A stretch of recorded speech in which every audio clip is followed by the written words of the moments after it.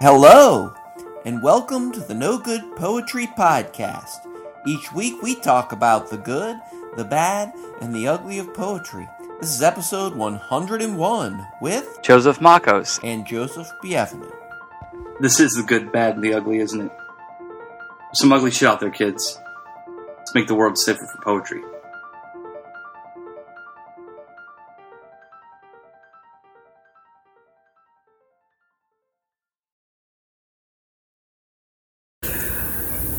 Okay, we're back, and I think, does anyone have anything that they want to bring up? Or are we going to have an episode today? Are we going to have an episode today? A nervous breakdown. The only thing that I said in this episode was a question?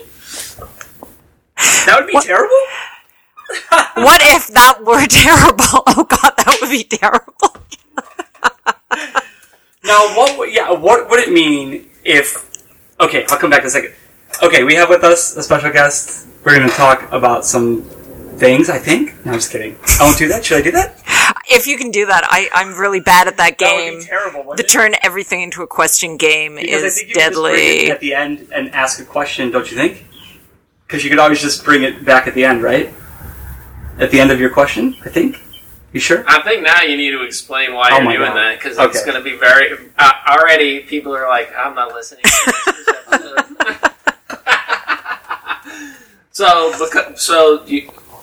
One of the things that you wanted to talk about today was rhetorical questions. Yeah. Questions in general in poetry. The poem as a question.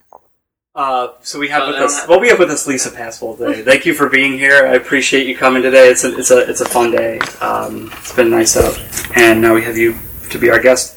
Lisa is a writer originally from Montreal. Her books include The Riparian and Any Bright Horse, both from Frontenac House.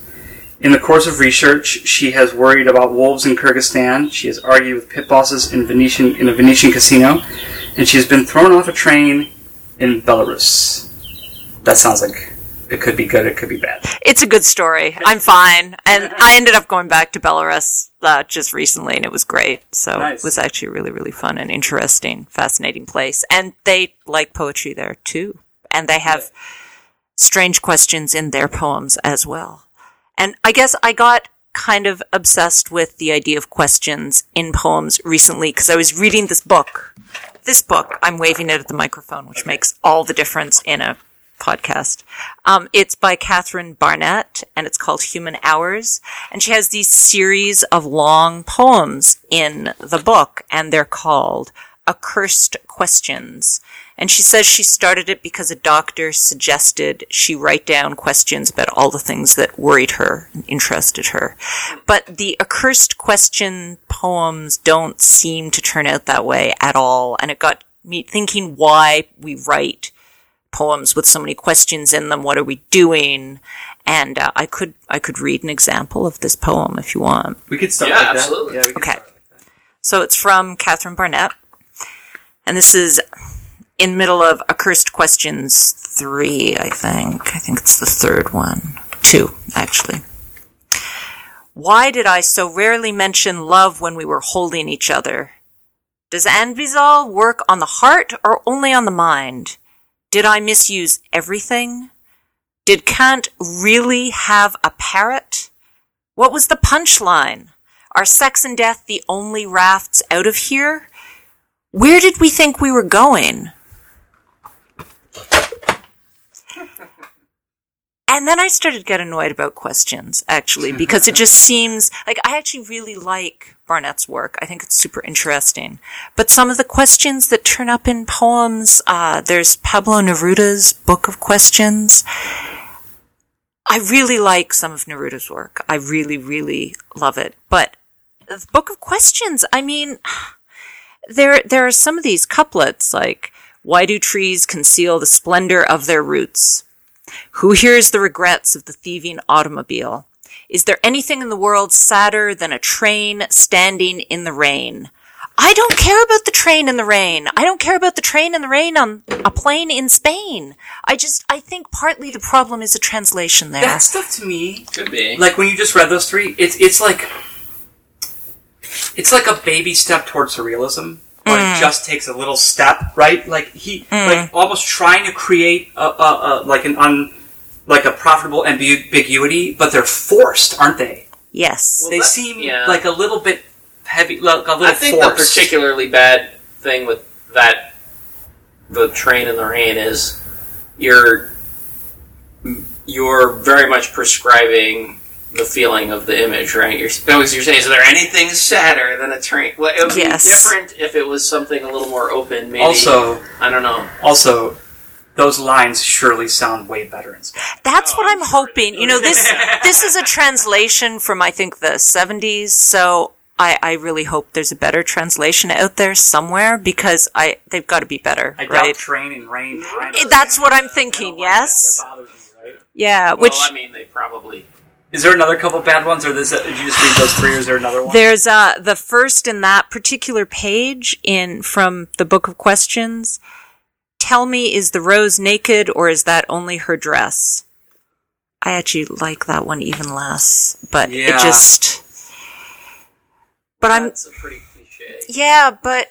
So I'm trying to give him the benefit of time in the past and maybe a terrible translator, maybe? Because there are beautiful classical poets, not classical, but, early 20th century poets who do beautiful jobs. I mean, Yeats has some beautiful question poems that don't make you want to stab yourself in the head. Are those like, okay, so if they're not surrealist, but they're like a step, try to make this juxtaposition, is it like, by turning those into questions, are they like shortcuts for simile or metaphor? Are they like, is that what they're trying to do, or are they just not good? I thought maybe they were like koans, those Buddhist riddle sort of big questions that you're supposed to meditate upon, except I'm not a Buddhist and I know nothing about koans, except the idea that they are these sort of poetic riddles, big ideas, ways of framing big ideas so you can ponder them. And when I started to look at the way I use questions in my poems, I do tend to use questions for the big spiritual, I don't know, I have no idea, and is not knowing okay, which is kind of a koan idea. So maybe there's something between, I do think they're moving towards surrealism often, but I also think they're trying to grab this bigger, ineffable. But both of those examples that you just gave, it's those kind of stand out because they're all questions. Where I think more often questions are like a transition in a poem. Where those are kind of, it's, I think, maybe more difficult if you're trying to write a poem that's all questions. Yeah. Because then it becomes a list poem. Yes, exactly. It becomes like a list where it's, then it becomes like a rhetorical device, right? Where the question becomes a piece of rhetoric where it's like, okay, I'm going to list off all these like internal dialogue, like you said, that who did? Barnett did. Okay. And who does good list poems like that is Terence Hayes. Yeah. He's got a bunch that aren't all questions, but he's got one called Music to Interrogate By that is mostly questions. Okay. And it's quite long, but it starts off, when they ask what you did when you found the man crouched at your door, his blood greening the steps, you will have to say, he was not there, I did not see him. The noise spread to the edge of the state. You had no power, but what you had was the same color as power, like the rain in the thread of jacket. What did you do after spitting out the name of your leader? Were there no bullets to trouble him? Was there no spell to blind him? And it keeps going with all of these really complicated questions, and he answers some of them with more questions, and it's really effective. But that's not all questions though. Like, and he set it up as there's an interrogation going on, so there's this context for it that's a little different. Yeah, like, because then you can evoke the gravitas and tension of like what a series of questions can do to a reader who has to put themselves into a situation where the mode of the juxtaposition that is sought after there is like you're under the hotlights. Mm-hmm. You're being interrogated. Mm-hmm. I totally, yeah. That's actually a weird interrogation thing that C.D. Wright, she has this book, One with Others, that's sort of between journalism and poetry. Okay. She did that a bit, huh? Yeah. Yeah, but this one is very specifically about civil rights movement in her hometown in Arkansas, and it's really, it's Harris. Hang on 2 secs. It's in the back here. Yeah.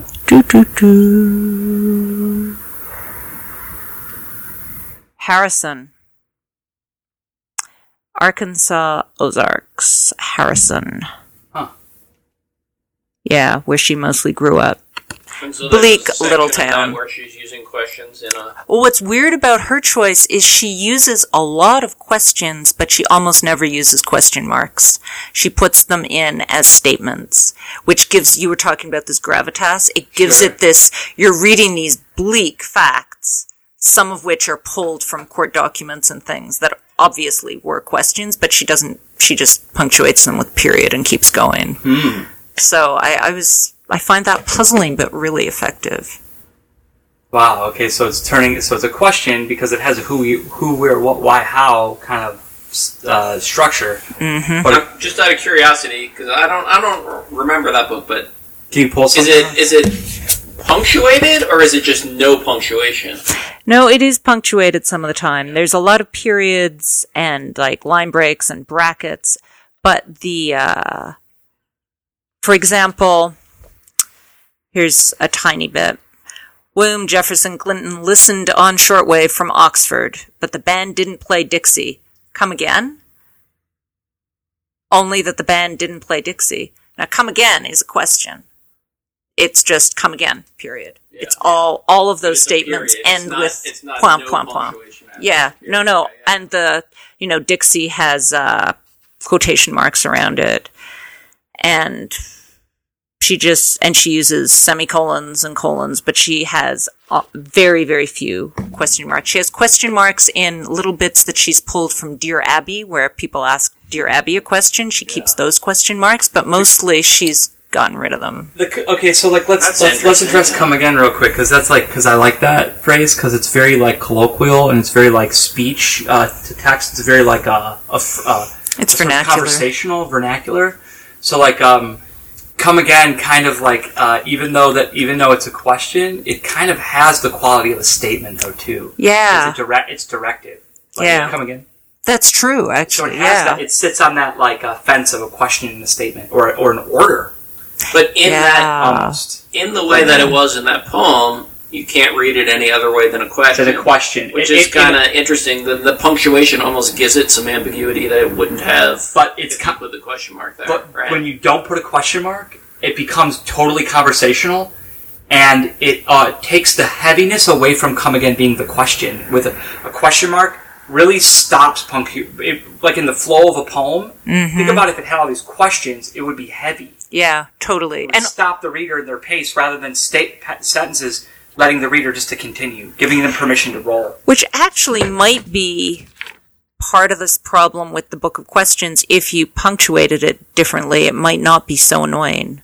Part of the annoyance is this constant sort of at the end of all the lines. Well, like almost in a way. Like the problem is when I don't know, but also part of it is just having so many questions. Because if without context, a list of questions, it feels like when you have like a kid who wants to just endlessly keep asking questions that they don't really care about the answers necessarily. They just want to give this list of things that they're interested in at the moment, right? Where if you have either a context for it or if you're alternating the questions with statements, that changes, right? Like in that C.D. Wright poem, it's a way of creating an implied conversation without having to state who's making the conversation, right? Mm-hmm. Which is different. This just reminded me of something, and I thought the instinct was there, but it's right. It's also how Ginsberg in Howl is playing with the reader when he says, who poverty and tatters, who bared their brains, who passed through universities, who were expelled, who cowered, who got busted, who ate fire and paint. And he has periods after all those? No, they're all commas. It's this ongoing long breath of who bring down from the fire, but then who bring down.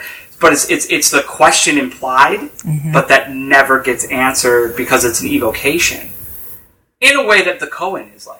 But that's also it's also interesting in that example because you've got that grammatical ambiguity of who in English. You don't know who can perform other functions than being a question. Yes. Right? So this could be like a relative clause, like it's describing the thing, and that is what it is coming before, or it could be So there's that happening too, which is kind of there's a play there. Yeah. I think actually what's attractive about this idea of the invocation as a question and is this idea that you're reading poems not for answers but for questions. The idea that the poem, the act of the poem is a question. It embodies a question. That's why you're making a poem. If you already have the answer, then why are you writing the poem? You should maybe be doing something more specific. Yeah, that is a nice part about it for sure, yeah. There's an argument, the Montreal-based poet Erin Murray makes a really great argument about how poems are curiosities, and they're openings, and they're glimmering as opposed to a clear, like a photograph is in focus, and it's a thing, it's clear-cut. It may or may not be true, but it is what it is, whereas a poem is rarely exactly what it is. Yeah, yeah. And I like that idea, the idea that you should, Morey says that poetry is not to tell stories, not to laud the chippy, but to query, it's to listen to language itself and to let it pull you, to let it resonate with all of life's paradoxical splendor. So it's to query. Yeah, I'm just like, that gave me an image in my mind. It gave me this image in my mind, of this. I'm just going to try to describe the image, but it's like, when you're looking at a poem, like, when you're looking at the front of your cell phone, you see what's depicted on the screen, whether it's whatever app you're using. But when you're looking at a poem in a book, you're looking at this text on the page, whatever the page looks like, whether it's a visual, it doesn't even matter what kind of poem, it's a visual poem, concrete poem, but then, like, behind the poem, what's really behind the poem, because you're flipping over the page, but there's nothing there, there's just another poem, and you're like, oh wait, but behind the poem is the work that went in to make that impression of that language, right? But there's a whole other world back there. And sometimes the world is flat, and sometimes the world is really intricate. And, like, that idea of, like, I don't know how I got into that, but I was going to relate it to what you just said about, the openings, the curiosity, the glimmering. Yeah. Yeah, it's like there's a whole fabric that can lead up to something, And we were talking about this one of the last episodes where, like, when it bothered you that, like, when people do these, like, biographical, like, treatises of, like, a poet's life, of, like, well, Poe must have been feeling this and doing this when he wrote that poem. Like, that's total, or, like, living here and doing this. Like, no, that's bull. Like, you can't do that. You can't, because there's so much more going on back there than, like... Yeah, actually, I was looking for, after I became really annoyed with Neruda, I realized that I did really like some of Yeats's question poems. And then I made the terrible mistake of looking one up online and was treated to so many essays about exactly what this particular poem means. And I mean, there's this amazing poem he wrote in 1926 called Among the Schoolchildren. And I think it's this wonderfully open-ended examination of the big what question. And yet you can download several essays ready to insert into your university exam that will tell you exactly what every one of those 8 verses means and why he wrote them and which school child exactly inspired him to write each line. And I feel that is A, utterly wrong, and B, missing the point on so many deep levels that but it is what it is. It's where like the excessive nature of the liberal arts system gets like, it's where it bubbles up on the top where it's just like oh yeah you can, it's all been written, like the whole canon has been like described and thrashed and it's already been done, kid. You can just go to any one of these books. Well, we're in the midst of the reason for that, or people being aware of the reason for that now, and it's the problem. I mean, that's like the problem with the internet, I mean? No, it's the money behind education, right? Like, that's what that's about. Like, it's the same thing as what's going on in the news right now. It's like, so, it's the driving force behind a lot of education is money, right? And it's like, so if you want your job, you gotta publish things, and you've gotta write something like that to be able to publish. And if you want to be able to give some supposed objective measure of whether someone's learned something, you need something that's a definitive answer to the poem so you can test them on it, or a definitive question that is answerable by commerce. Yeah, exactly. But you wouldn't need that except for money, right? Like, that's a money thing, I think, really. Yeah, that's true. Because that's it's like the whole how the publishing world is intertwined with that too, right? Because it's like keeping up with the status quo, and it's like oh, who's in fashion this year? It's like, oh yeah, Matthew Arnold's back in popularity, or whatever the trends are. It's like, oh yeah, it's like the up and coming collection of whoever's work is going to be coming up on public. Well, now we can get back to the public domain question, and that's related to it as well. All this like public domain stuff that's been kept from. No, and that's funny, like how people that no one's read for a long time come back into style and they'll suddenly there's been no critical work written about it for years, and it's like the weird, it's like 5 of them will come out in the same year all of a sudden. It's like, why is there this sudden interest in this poet that no one's been writing about for all this time? Yeah, and somehow there's like 3 collections coming out, and you're like, yeah, okay. How did that happen? Yeah. That happened with like Emily Dickinson like 10 years ago. Yes! 15 years there ago. was this like big whoops. of like, oh my god, like down to like the last little nuance of Emily Dickinson. It was like so much stuff. There's actually... I'll blame Amherst on that. Huh? Amherst? Yeah, they needed a tourist industry, and they were like, yeah, okay. I don't know if that worked out so well. I mean, I guess some people do go there to see her house, huh? Yeah, and the grave and all that, but... I feel like people go to see the house and don't even know that the grave's there because it's in such a weird spot. Yep, you're probably right. It's like go behind those stores to find the graveyard. Yeah, it's like cemetery that's behind Main Street. Oh, weird. Yeah, okay. You go down this like one alleyway, and there's a parking lot back there for the cemetery. You don't even know it really, and it's a nice little cemetery, but it's small. Wow. Her tombstone just says "called back." Wow. That's her epigraph. That's kind of great. Wow. Yeah, there's nothing to add to that as an epigraph. It's just absolutely clear. Wow. So more. But I like this idea of questions. But you know what? So we had the bad Neruda. Yeah. But I was thinking, as I was thinking about this, I didn't know we were talking about this. It made me think of a Neruda poem that has questions that I like. Oh yeah, which one? Because there are some wonderful Neruda poems. And I was particularly thinking of this Robert Bly translation, which may not be an accurate translation. I don't know, but it definitely does have questions in it. The "And So the Pale Metallite Heals You" poem. You know that poem? Mm-hmm. But it also seems like a different functioning of questions. I mean, we could read it, but it's like almost accusatory, right? And that's another thing you can do with questions. Mm-hmm. And I also think of like the Leonard Cohen song, like "Who by Fire," right? Like that's kind of like that too. Like it's a list of questions, but it's kind of accusatory. Mm-hmm. Well, you can use question poems as quite political poems that are really interesting that way. Yeah.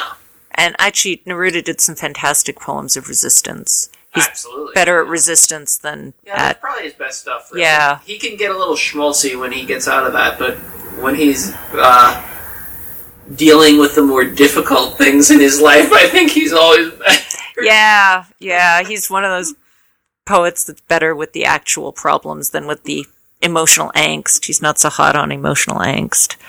But, yeah, I don't know. I think Questions are interesting, though, because sometimes they function as little motors moving your poem forward. You can sort of, it's a bad habit of mine, I think, to end certain sections, because I write very long, poetic narratives, and I tend to end certain sections with a series of questions. When I started thinking about questions and I was going through, looking at the way I use them, and I think it's because I don't expect to know the answer. But it's nice to have the questions stuck earlier on in a poem, so it sort of generates energy around it. It's sort of this machine that's moving and gyrating inside the poem and moving it forward. And I'm happiest, I think, when I can use questions like that.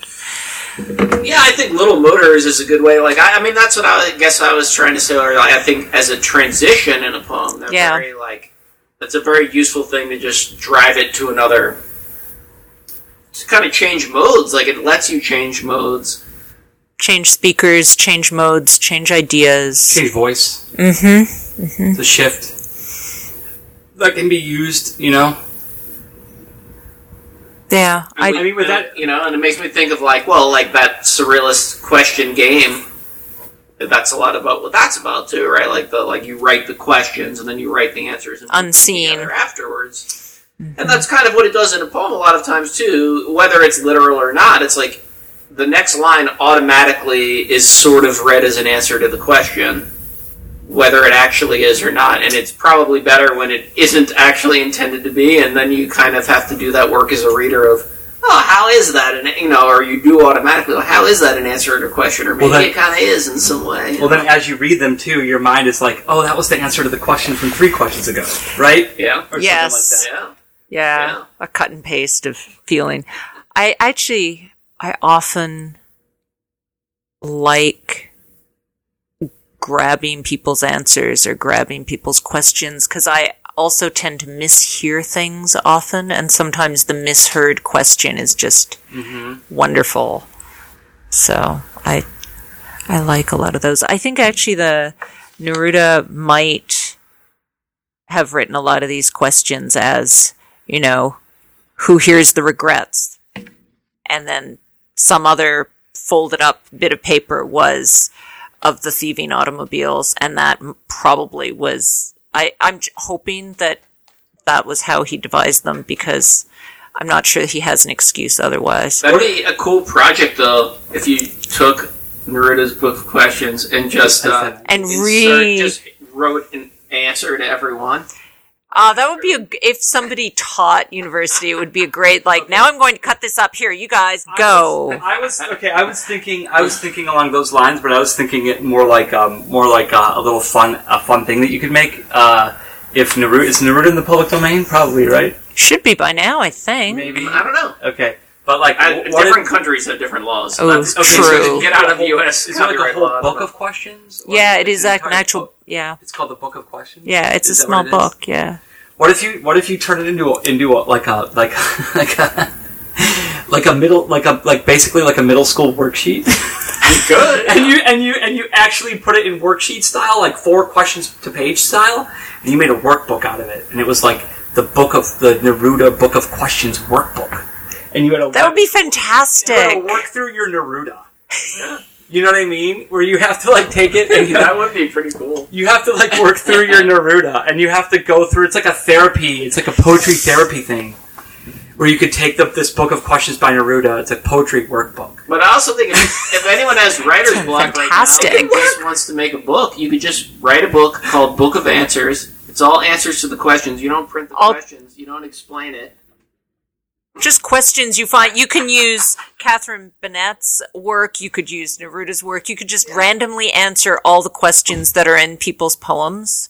That would be fantastic. That'd be cool, I think, too. Hey, I have some questions I can throw into the pot. You could pull out a book that isn't all questions and do that too. Just pull the questions. Just pull the question parts out and answer those. Yeah, I mean, Erin Moray has a poem that has...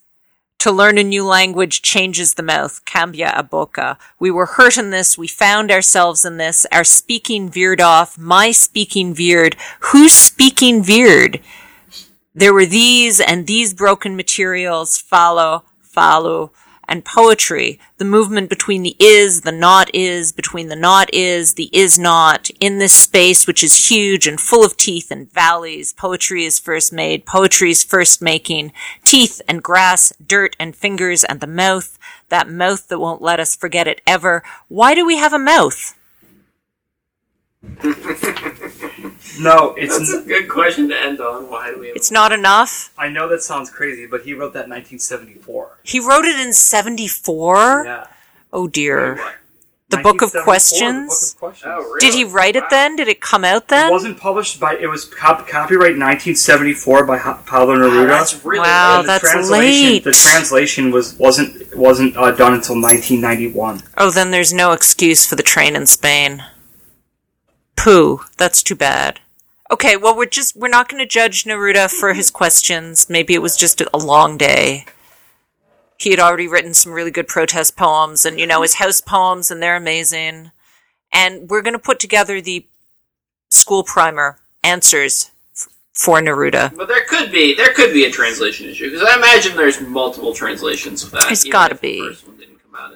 That's always the issue with Neruda. There's a lot of bad translations. In the Book of Questions, Neruda achieves a deeper vulnerability and vision than in his earlier work. These poems integrate the wonder of a child with the experience of an adult. That does not. Well, we don't make it have sound to like a book I wanna agree. read. Child's irrational questions solely with the source of the rational mind.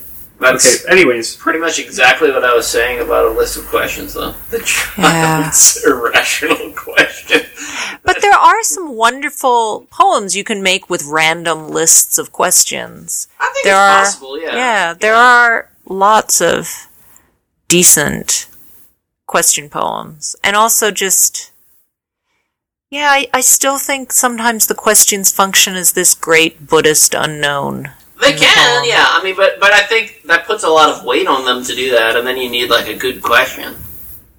Well, you can use, I don't know, What? maybe. I mean, I'm just looking at the Book of Questions. What about this question? All right. What forced labor does Hitler do in hell? That's in there. So that's interesting.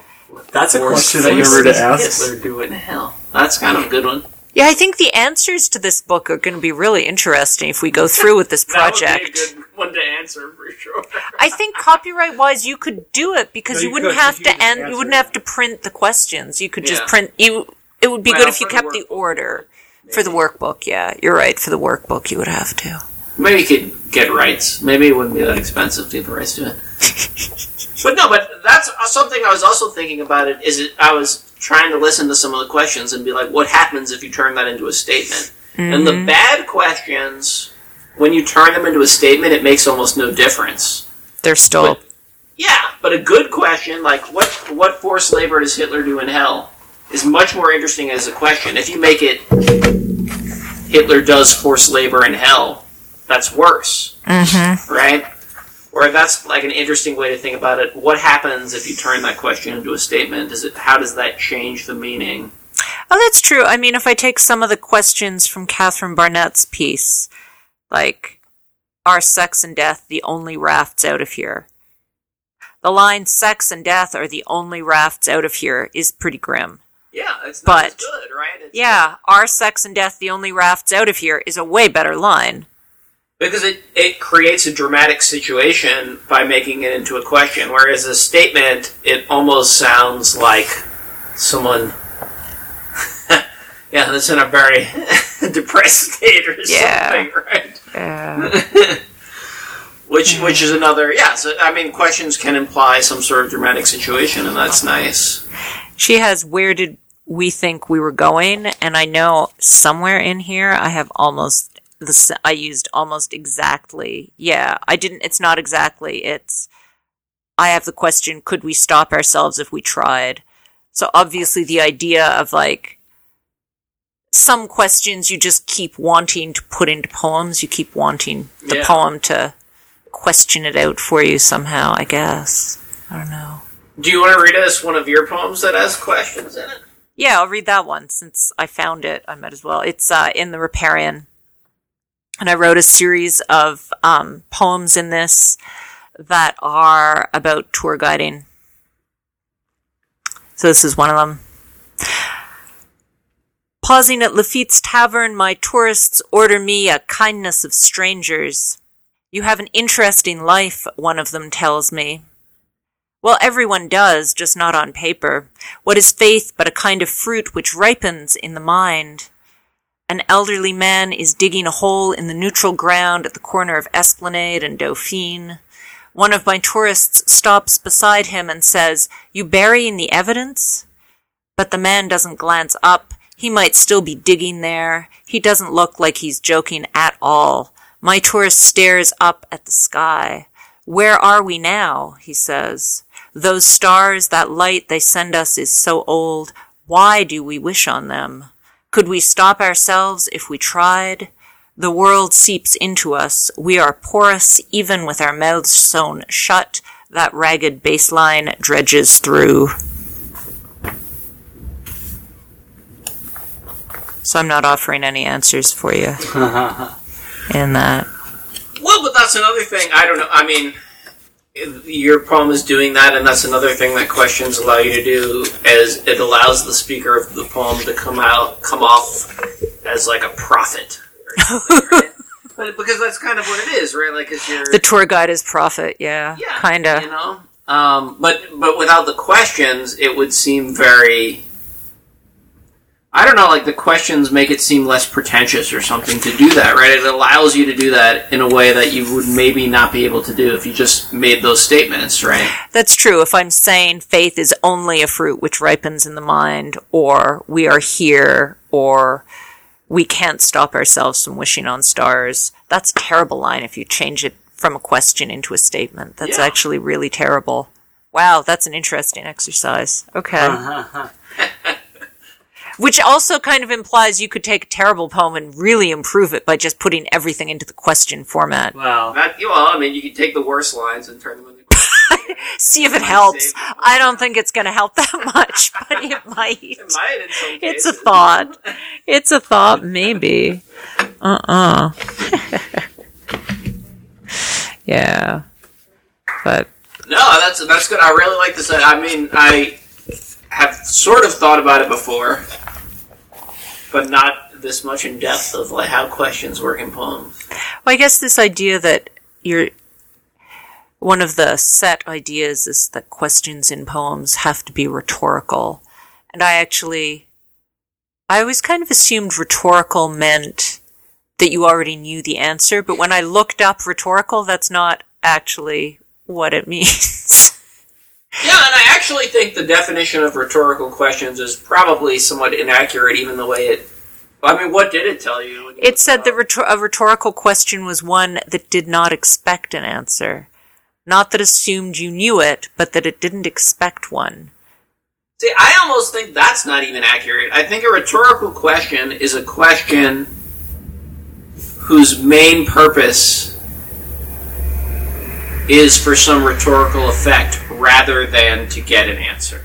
Right, rather than interrogative, period. Yeah, which doesn't... Maybe you expect an answer, but that's not the reason you're saying it, right? Like, maybe you're expecting someone's going to answer it, but the real reason you're saying it is for some other purpose. Which brings... to convey something, you know? It's back to that Buddhist idea that you're talking about the big ineffable not knowing, and that the not knowing is all right. But I don't think that's rhetorical. No, it's not. I think that's actually quizzical, and you're interrogating the not knowing. That's actually an active question. It's not a rhetorical question. Well, but it's sort of rhetorical in the sense of, like, in the sense I'm saying, right, like, a koan is rhetorical because it's kind of making an argument in a sense. It's trying to prove to you that you're not as smart as you think you are. Right, like, that's the point of asking someone a koan, right? Like, you know, yeah, we all don't know that much, right? Like, that's the real purpose of asking that question, is to prove that to someone rather than to get an answer to the question, right? It's definitely not to get an answer to the question. But don't you think that's the point, like, in that sort of sense of a Zen koan? The point is to show you that you don't have the answers. So that's rhetorical in that sense, right? Like, that's the purpose of the question, right? And I mean, I think rhetorical questions can have all kinds of different purposes, but the purposes are outside of the answer, right? Okay. It's to get you to think in a certain way. Right. Yeah. Or to give you a frame to... Yes. Right, it's a framework as opposed to a direct interrogation. But I think a question can be a framework. That's... Yeah. But a direct interrogation could be rhetorical too, right? If you're saying, I mean, you're thinking like a bad cop or something, and you're saying, you know, weren't you there doing this on that night? The purpose is not to get the yes answer necessarily. They're saying they think you're guilty with that question is the real purpose of that question. They don't really care how you answer. They still think you're guilty, right? Like, it's a totally different purpose, but again, the purpose of the question is outside of the answer of the question. True. I guess the whole idea of how language functions when we speak versus how language functions when we put it into poetry, questions work differently.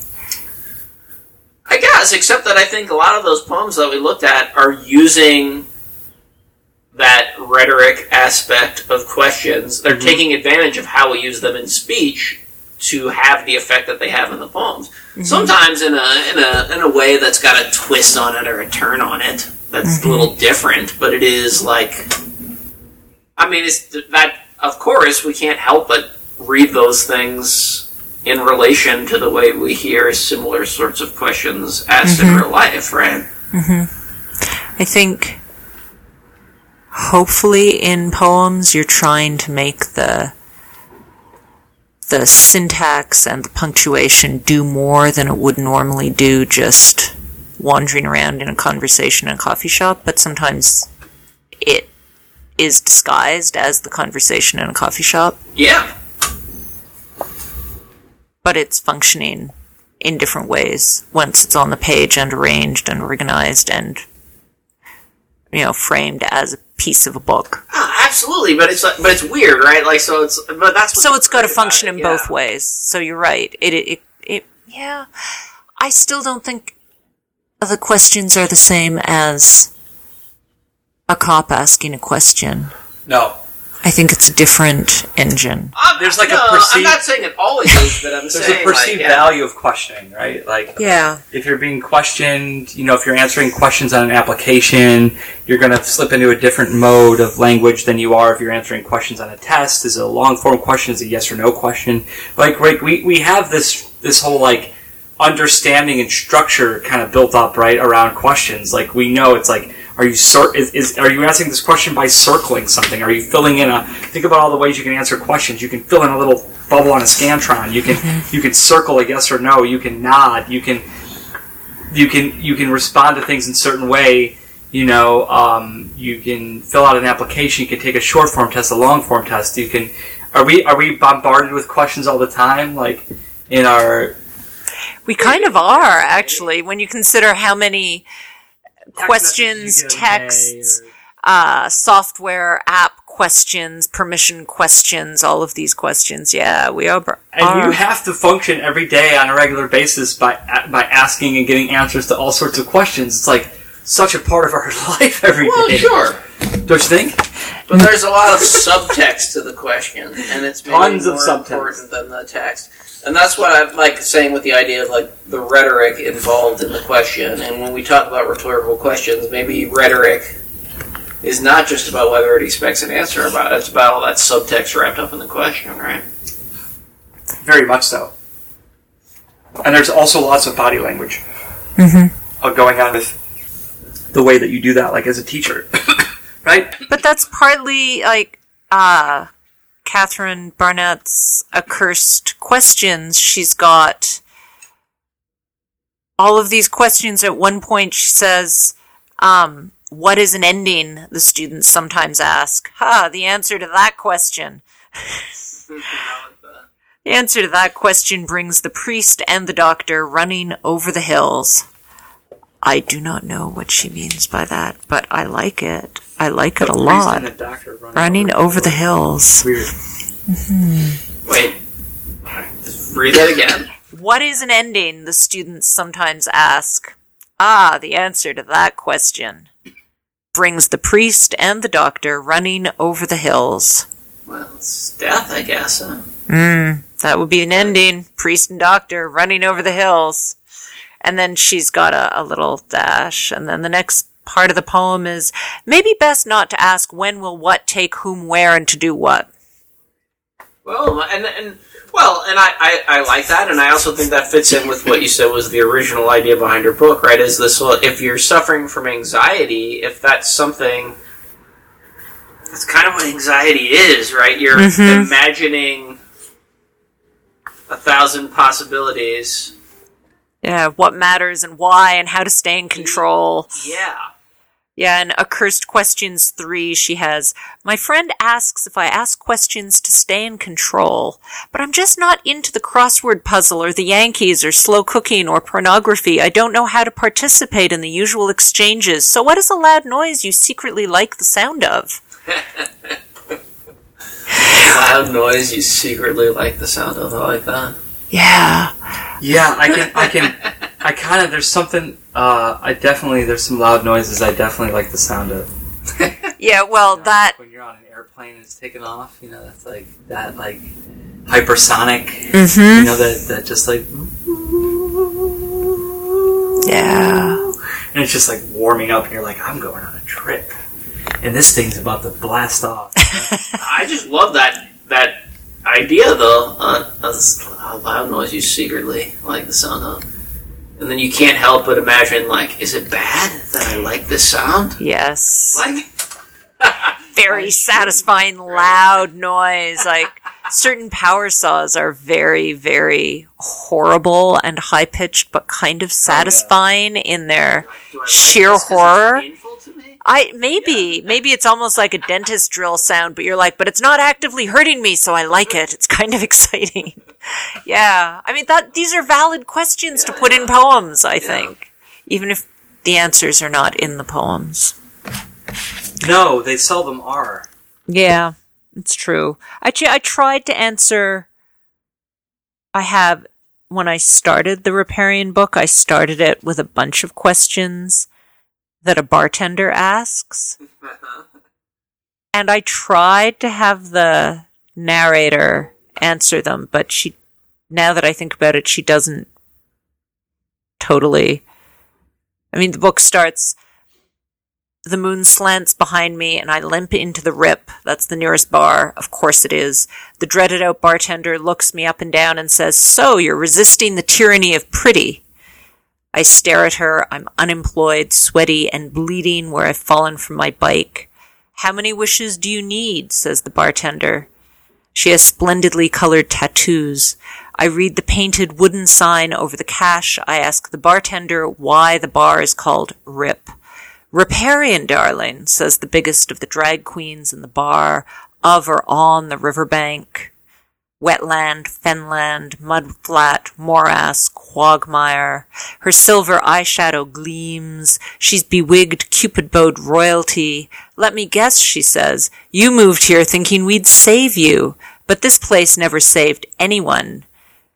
We just pull you down faster. And the narrator wants to know if that's what she wants. Is that what she wants? Maybe. Maybe that's what she wants. But I think I like the idea of questions because we are always asking questions. Like you were saying earlier, we're bombarded with them, but we're also, that's our, a bit like Catherine Barnett, that's our social go-to. There's a gap. So we'll ask a random question about loud noises or the weather. Do you like the weather? Have you been out today? What do you think? Any kind of question at all will somehow fill this blank space otherwise. Yeah, and it can be a defense, right? Mm-hmm. It's like Socrates, right? Yes. I want to ask a question, and I don't want to answer that. I just want to do as an exercise. Yeah. Okay, so there's stack of papers I've been looking at for a minute. This top one right here down below. It has a really interesting cover on it. It has nothing to do with the show right now, but it actually has everything. It might have a question. It might have a question in it. And what stinks about that right there is I should have brought that information into the last episode because it's all about it's a 1912 feature on movies. The little sister of Legit and Vaudeville. You mean 2 episodes ago? Sorry. and Moving pictures. Moving pictures, right? Yeah, well, they were invented in the late 19th century, so that fits. A page of fun. So that's what I wanted to do. I was just getting ready to try to wind this episode down, and you're bringing another thing into it. No, what I want here, but it's going to be good. Here's why. Because here's what I want to prove. But this is because there's memes, right? Mm-hmm. There are questions. Mm-hmm. Yes. Sure. Is that not a format? Meekin has hamburger. Is that a format? Yeah, exactly. So the question. So we can just a little bit more about the question format of memes. Shall we do that? So I just wanted to take a quick look because I had a feeling that if I flip that specific paper over, any ones in that stack right there, there's going to be a page of fun, and on the back of the page of fun, those are neat. So yeah, there are always questions. Explain what that is. This is the comics page. Newspaper. This is basically like the adult. They're not really comics. They're I guess they're comics. They're sequential art. They're sequential art, but it's always usually a couple in a situation. Maybe not on that one, but maybe the next one. They're usually in some recognizable situation. Yeah, that's page of fun in the back. Look. And it's basically like a short one panel conversation, right? Essentially. Yeah. So this one's really good, but I don't know. It's just like okay. So here's the thing. They said in the news on some stupid website just recently, it was like, oh, is this the first meme ever? It's from 1921, and I'm saying dude, you guys are so stupid. 1921? You think the first meme is from 1921? First of all, the first meme is probably Greco-Roman. Probably. Okay, yeah. And I'm sure there's some memes where there's some tile work, argument for some funny little there's market. There's art. Graffiti. There's graffiti. There's graffiti. Yeah, that's like some silly meme. I bet. Okay, but look at these. Graffiti in the ancient this one just says saving up. But the reason I'm going to this is because all these comics pages, if you look at that one, they ask questions. That's all the jokes. Yeah, but it's because of the thing we talked about. It creates an implied conversation, and that's what these are doing. Yeah. Have you quite noticeable? Right? It's a guy in a pinstripe suit, and she's wearing this little flapper thing from 12's, like this kicked up thing with these little shoes and some stockings and a little striped skirt and a sailor looking dress, and it says, and she's got the Rosie the Riveter hat on her head, yeah. And it says, quite noticeable. Charles, have you noticed it, Lorraine? Lorraine, noticed what, Charlie? Charles, how close the ocean keeps to the shore? Okay. Yeah, but it's read it. Saving up. Okay, maybe you edit that one out. Whatever. No. Saving up. Parks. When do you expect to leave on your vacation, old man? And here's Marx. Marx responds, in about 5 more paydays. Yeah, but that's also isn't that a classic joke setup to ask a question too? And so these are doing two things. They're doing the conversational thing, but it's also isn't that the classic quick joke setup to have a question and then kind of have a slightly unexpected answer? You know? Mm-hmm. But wifey, my dear, are the umpires always wrong? That's interesting, right? My dear, are the umpires always wrong? Empires or umpires? Umpires, sorry. All right. Sorry. When they're right. And the wifey says, my dear, are the umpires always wrong? Not always. Sometimes they give the home team the best of it. I mean, you could print that right now for the Saints. Yeah. Yeah! You could print that. You could print that right now for the Saints. Okay, so that's where it comes. Wait, that is the exact same meme, right? It is. I mean, it's still the same thing that's going on. And what year is this one? 1912 or something? Yeah. 107 years later, that nothing at all has changed. Quiet and Peaceful. Country Girl says, "Why don't you like the country, Eddie?" And the city boy says, "Oh, there's too much grass and trees and not enough noise." Indeed, that's true. Anyways, so there's something there with the questions on the funny page from 1912. Because questions are often funny. So I'll say that again. There's something there on the funny page from 1912. Page of fun. It's the funnies, right? It's the funnies, and the funnies involve questions. But yes. Yeah, well, I mean, it's a joke setup thing, and also, but why is that a joke setup? I think it, again, is like the same thing in the C.D. Wright poem, because it creates a conversation without you having to explain it.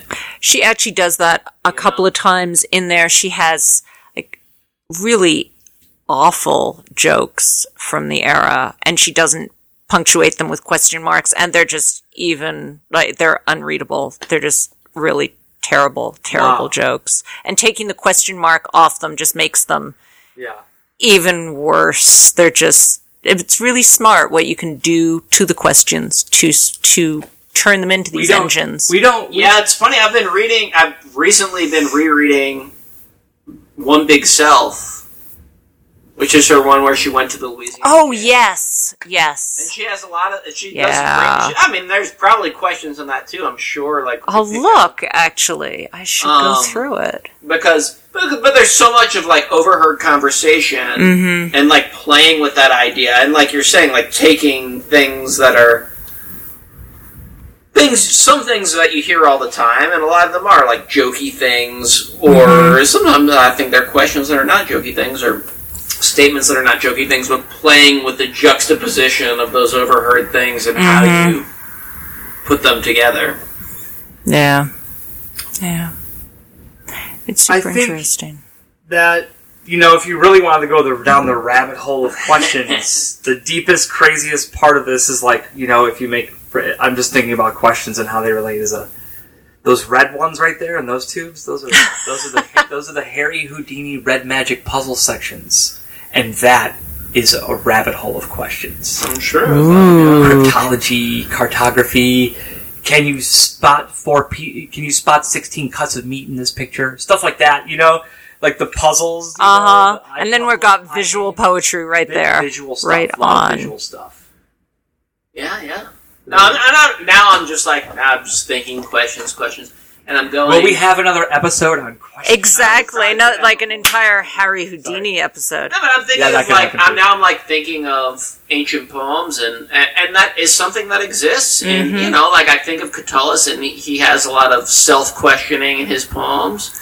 But there's also, both in Catullus and Ovid, as a rhetorical device when you're talking about something mythological or something, to just bring questions in, kind of doing the thing we're talking about as like a transition mode to be like, well, did so-and-so do this? Or like, allow me to answer that, yeah. I'm thinking of use that as ways that you could use questions as humor as well. Like, there's all these, I'm just like... Well, there's some of that in Catullus, too.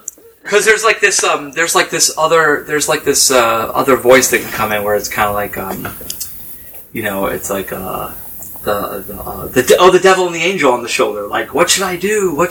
Do it? Do it. This. It's like this like quandary. This like quandary space too. Like, well, why did I think of that? Because I was thinking of, like, you said Catullus, the self-effacing, the askance, the like, oh, yeah, the aside. Hey, did you make sure to shut the stove off? Like that.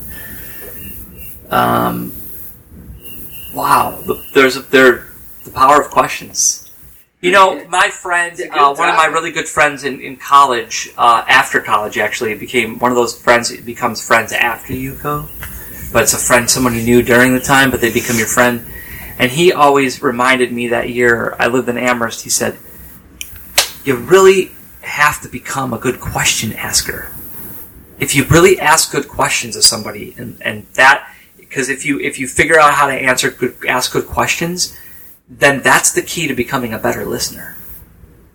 That's true. Being attentive and asking good questions. Mm-hmm. Because if you sit down with somebody and you're just like, oh yeah, tell me about the show you were watching, or if it's just like some real chit-chatty kind of like how's the weather kind of stuff, you don't get anywhere. But if you can stop, and I try to do this at least once or twice a day when I'm having short talk with somebody I don't know, like if I'm out in the world and someone asks me, like, how you doing?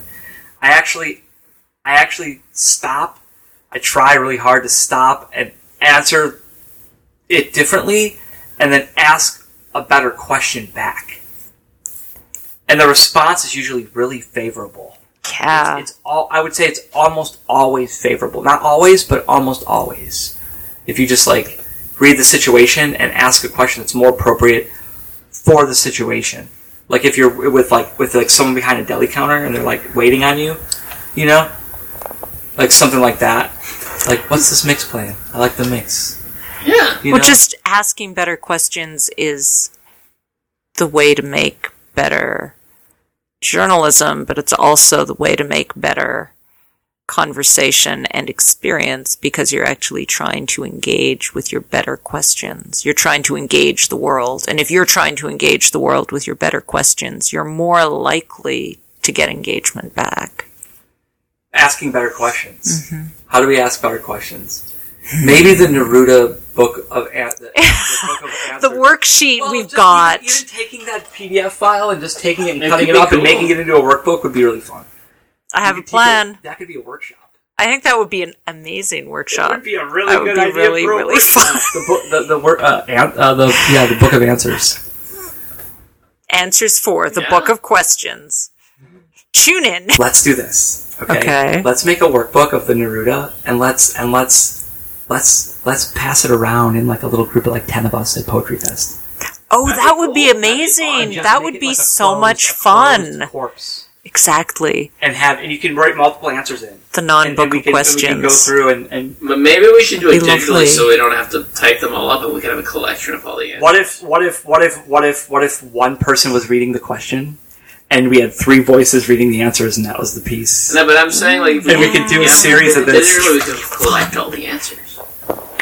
I think there's really good potential here. Okay. We're on it. We are so on it. We've got a month to Book of figure it questions. out. Book of questions Book of coming answers. soon. Answers. Yeah, A book of answers for a book of questions. exactly. Coming soon. A workbook. April 18th to 21st. Not a bad idea though. I think Yeah. it's good. As a workbook. Yeah, Print. I think we're doing it. I think we're can we're print committed copies. now. That'd be cool as print, but I think you should encourage people to go to a thing and enter their answers online so we can have An ongoing database of discussion. answers. Okay. I think Right, I think it should Okay. exist as a set project. Okay, We so will now do we it in take print. this back. We'll do it in print, but put a QR code and a link so people can go and enter their answers. Okay, You know? now this goes back to another episode from 20 episodes ago, 10 episodes ago, but I still own poetrychatbot.com. Alright, well, So- I don't know how that's going to relate No, to that, but because okay. because You could no, create here's why. you could create a Pablo Neruda book of Chatbot? questions chatbot. Oh my gosh. Yes. Wow. Yes, and you could do the Neruda questions, but you could also pull from other questions, and you could also You have could, a menu, actually a chatbot menu, so you could say, okay, and then you could ask one of the questions, and if you ask one of we the can program the possible answers, all the things people wrote. It pulls from one of the possible answers. because here's what you could do. Here's what you could do. You have a parent question, that's the Neruda question, and then you have all the answers, and then you have these sort of like askewed questions that those answers imply without going back to the original question. So we could have That'd be cool, a sub lexicon of questions, the it different gives ways another that people question could based ask on that. those Yeah, yeah, questions. yeah. If you mirrored back I to like another it. level of Yeah. Cool. We're going into serious software work here. but not really. Okay, over Not to really. you. It's Yeah, just it's kinda it's just a Yeah, that's good. It's a tree. Nice. a tree. It's a tree. Nice. You gotta write the tree, the lexicon tree. Yeah. We're going to have to go with this sort of iffy translation of that we've got going now, because I now don't I'm know, really it might be committed to the both. train in Spain, Well, getting to the workbook. I don't know. I think we it's might wanna important. Find the good translation. Okay, I'll see if there's a better translation. gotta be a There's better got to translation. be. Yeah, we'll It find. has to be. We might just put the train in Spain in there. Just You can put that one in anyway, Okay. even if we use the good translation. I'll see what. Maybe there's a beautiful one, and I'll be like, oh, whoa! Now I love the Book of Questions, but We'll see. There might be, right? Yeah. There might be. And then we could get crazy, because if we actually asked our Spanish speaking comrades also do their level of it as well, then we can bring other languages. Then it can be bilingual, which would be wonderful. It could be trilingual. Yeah. That would be beautiful. That would be very satisfying. Because then there's a whole other level of the translations of what they have to say into their language, and the translations that what we have to say into their language. Which adds a certain level of questioning into it. Yes. Okay, we have a project. We're going to end this on a catalyst? On a sexual joke. This is Catullus' poem number 56. And he says, I have a good one for you, Cato. Fit for a belly laugh like yours, so show Catullus some love. This is really priceless. At my girlfriend's house, I caught one of the houseboys whacking off. I gave him a long, hard beating then and there, and guess what I used for a stick?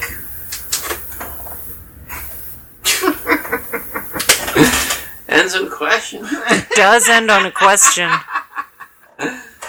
Wow. See, not all questions have to be subtle. It's not subtle at all. Or even rhetorical.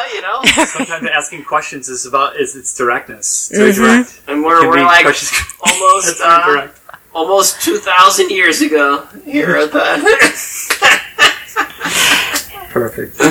Well, thanks for being on the show. Thank you, guys. And now we'll go off to work on our book of answers, and we'll get back. I hope, dear listeners, that episode left you asking more questions. Oh, but before we sign off, do you have anything you want to plug, promote, talk about? Ooh, I am going to be at the art club doing some work as artist in residence, writer in residence for a couple of weeks in April, first part of April before the Poetry Fest.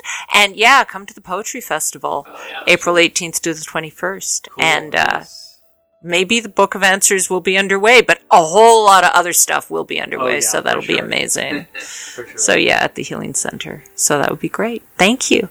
Yeah, thank you for joining us today. Yeah, it's been great. All right, we'll see y'all again next week. See y'all again next week.